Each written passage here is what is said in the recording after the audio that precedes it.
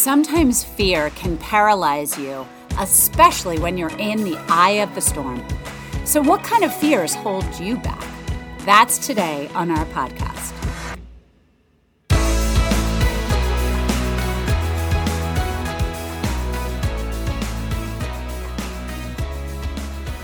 Hey folks, it's Karen G from the Tower Hill Communications team. Thanks for tuning in to our weekly podcast.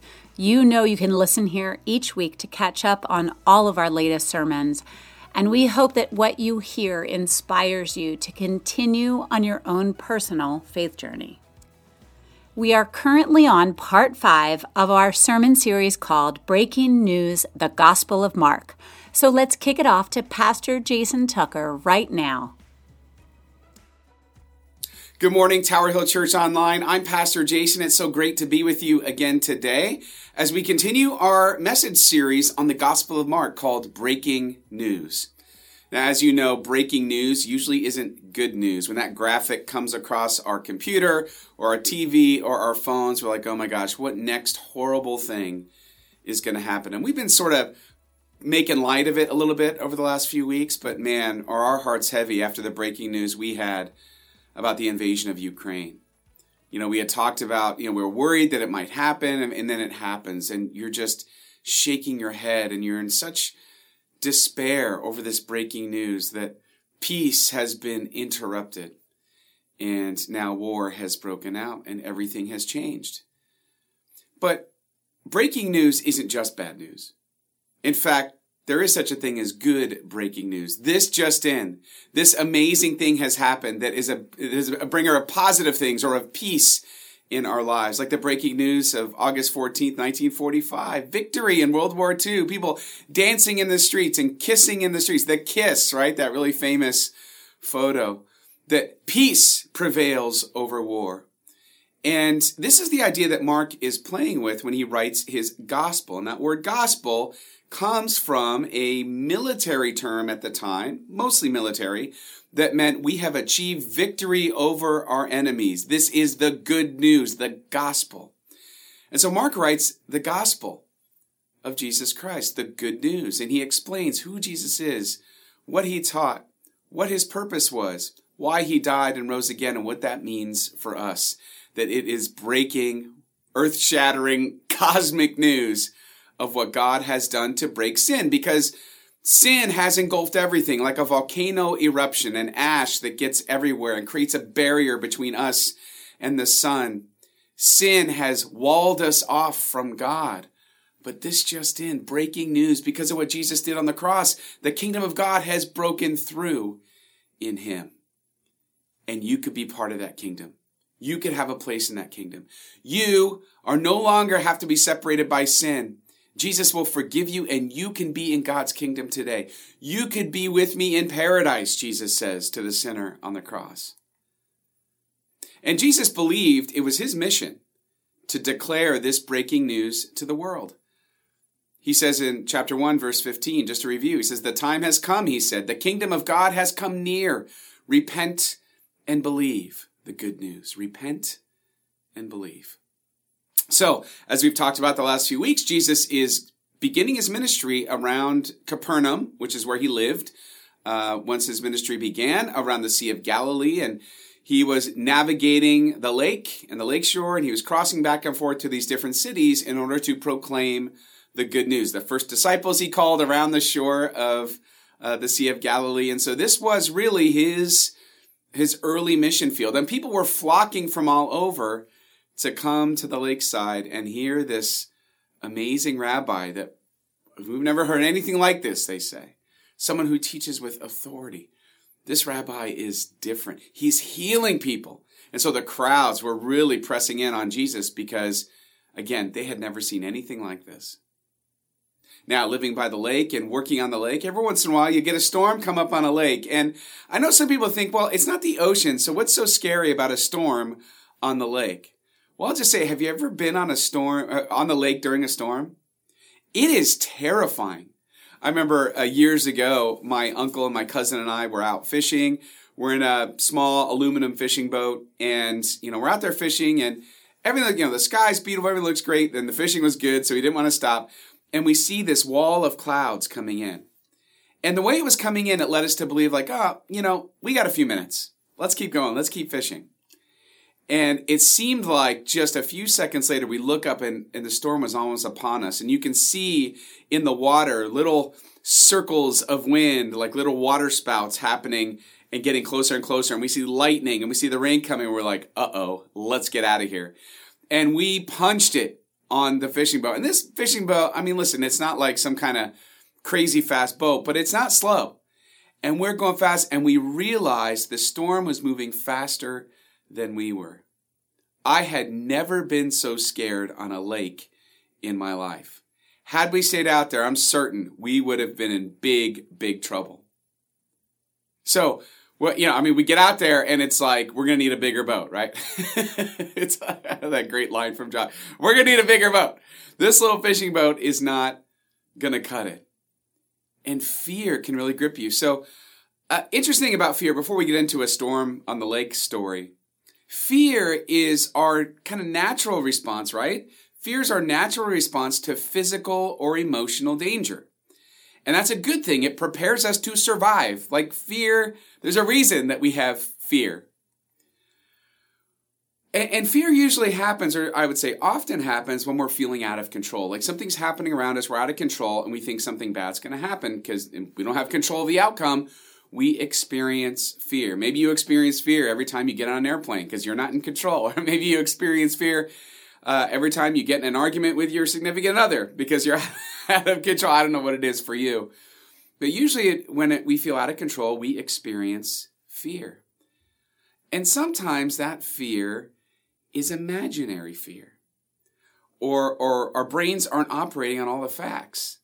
And so we imagine fear, and even sometimes that imagined fear, that's just as powerful as fear in the face of real danger, right? Imagined danger, we have the same response. More on that in a moment, but let's get to this passage it's the end of Mark chapter 4, and then we'll do Mark chapter 5 as we're planning to this week.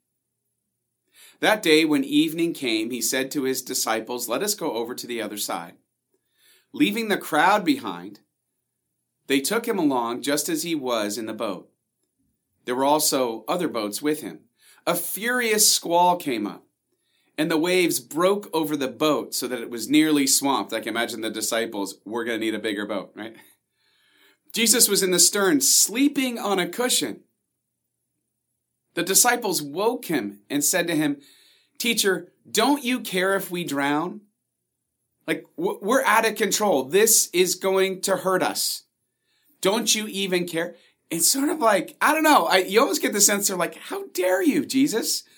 You're our protector. You're the one that's doing miracles and healing people. And you're sleeping in this moment of our peril, right? They're freaking out.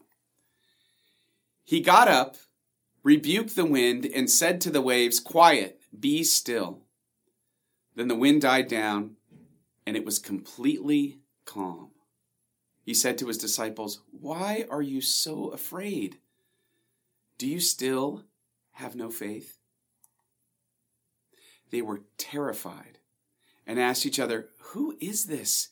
Even the wind and the waves obey him." This is a fascinating response from the disciples, right? Because, I don't know, if you were making up this story, you would think, okay, Jesus calms a storm. The disciples are like, yay, and we feel safe, and we have faith. And no, they're terrified.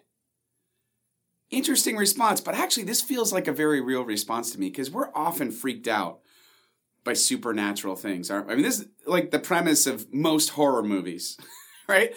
Is there's something in us that gets freaked out by this idea of some supernatural power, especially something that we see as dark or foreboding or menacing. We don't have any control over. We have a fear that rises up in us. And, magicians actually play on this a little bit. You've seen some of these magicians that claim to be able to levitate, like David Blaine, or, you see, this is an amateur magician that was showing you how to do the levitation trick. But it looks like he's levitating off the ground. And I love it when they have a crowd around them and their response is absolute terror.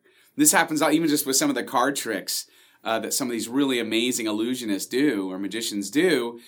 people freak out because we're often terrified with the supernatural. So I'm not surprised at the disciples' reaction, because I think you and I might be a little scared too. I mean, we couldn't imagine that. Even if we thought Jesus was the Messiah, I don't think that sort of power would even come across our brains that he displayed right there. The ability to calm a storm from raging to nothing instantly with just a word.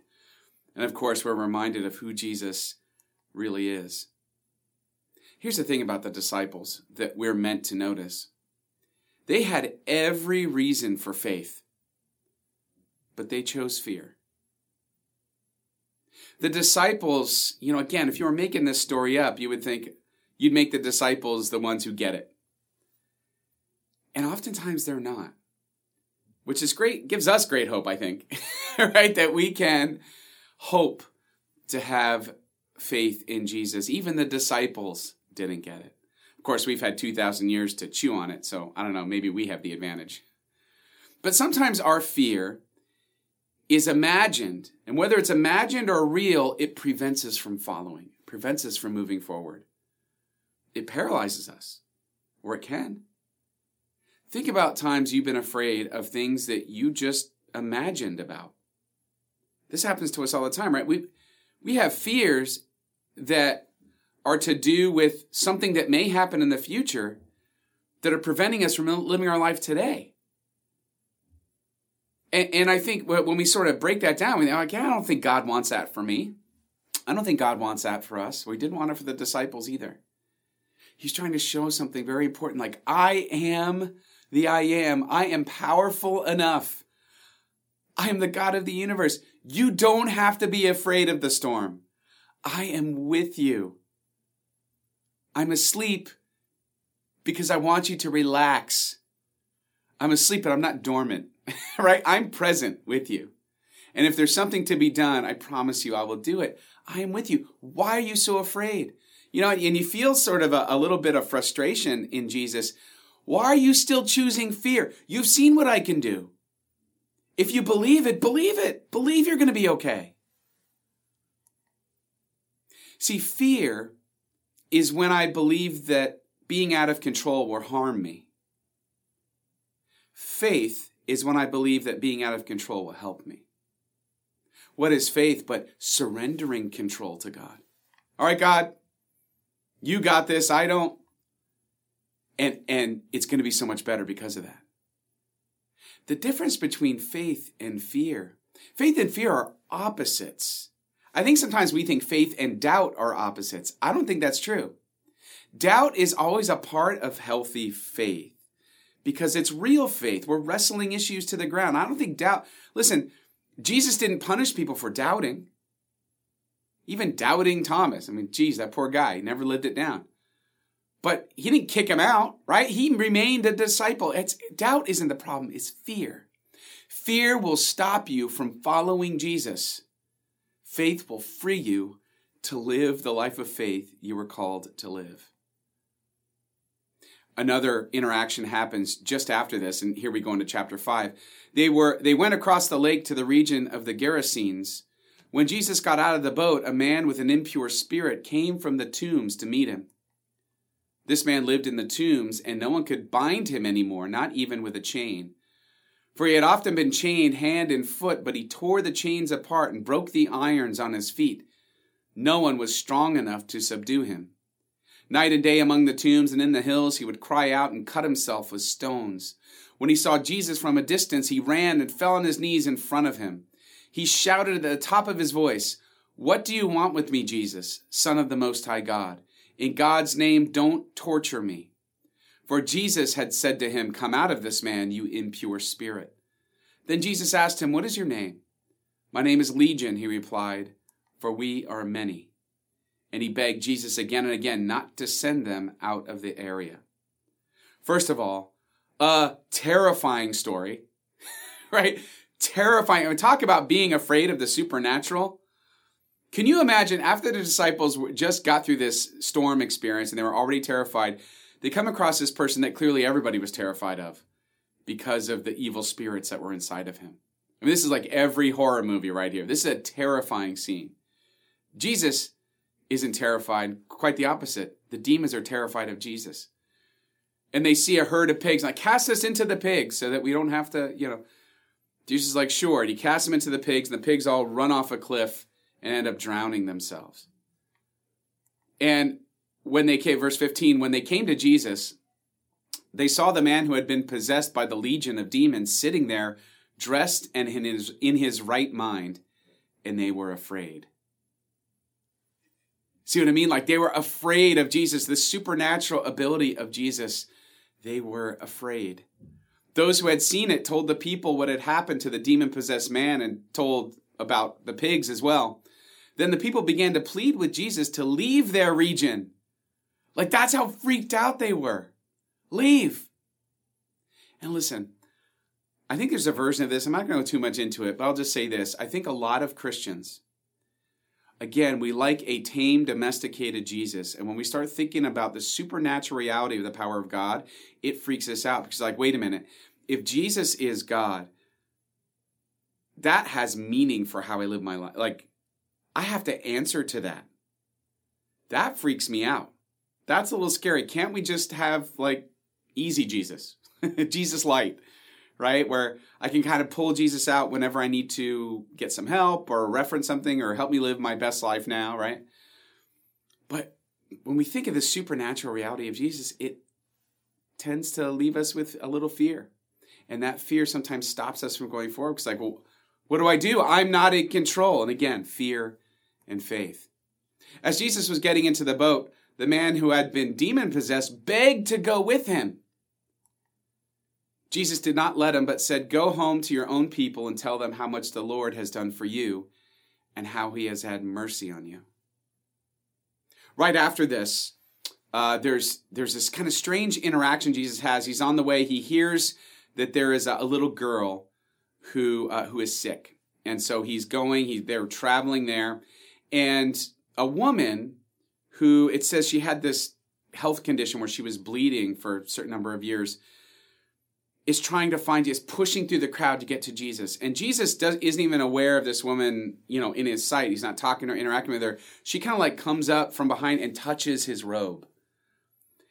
And it says Jesus felt power go out of him, and the woman is healed just by touching his robe. It's this wild moment. And Jesus is like, who was that? Right? I felt power go out of me. And, she kind of raises her hand, and he tells her this. He says, daughter, your faith has healed you. Your faith has healed you. This is wild that we just on the heels of the storm story, we have the disciples who had every reason for faith and chose fear. And then we have this sick woman and the formerly possessed man had every reason for fear and they chose faith. And we're meant to see that we are supposed to be like the woman and the formerly possessed man. We desperately should want to go where Jesus is going. We want to follow. Jesus, can I come with you? We actually see better discipleship from them than we see from the disciples. And we're meant to notice that. And for me, I see the difference between what I would call churched people and people who are new to a relationship with Jesus. When you're new, everything is supernatural and amazing and immediate. And I'm going to follow wherever you go. But the longer you've lived the Christian life, the more you become very comfortable doing very little. And I really don't mean that as a knock. I mean that just to help. Because I could fall into that trap too. I'm a pastor. I'm the ultimate churched person, right? We need to trust. We need to allow faith to defeat fear. Fear is when I believe that being out of control will harm me. Faith is when I believe that being out of control will help me. And chapter 5 ends with this incredible moment where Jesus looks at the sick girl and he raises her from the dead. He took her by the hand and said to her, Talitha cum, which means, little girl, I say to you, get up. Immediately the girl stood up and began to walk around. She was 12 years old. At this, they were completely astonished. You think?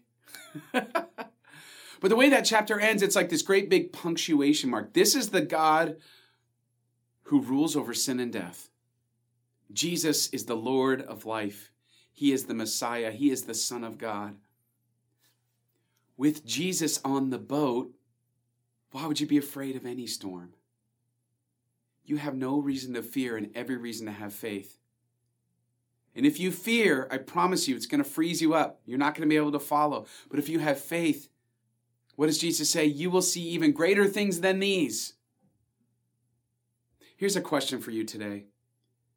Where do you need a faith over fear reset? If you could just hit a reset button in your life, say, listen, there's this one area where my fear is dominating faith, or I could barely see any faith in it. It's like all fear. Maybe this is the day that you lift that up to God in prayer and say, listen, God, I don't want to live that way anymore. Maybe it's in a relationship. Maybe it's with your job. Maybe it's with your finances. Maybe it's with just your circumstance. What would it look like for you to live faith instead of fear? To believe that being out of control will help you because you surrender to the one who is in control, the one who's on the boat with you, who won't let the storm overtake you no matter what. I think this is what it means to have hope in the victory, in the good news of Jesus. The kingdom of God has come near. Faith over fear has broken through in Jesus. And if we believe it, we can follow. Amen.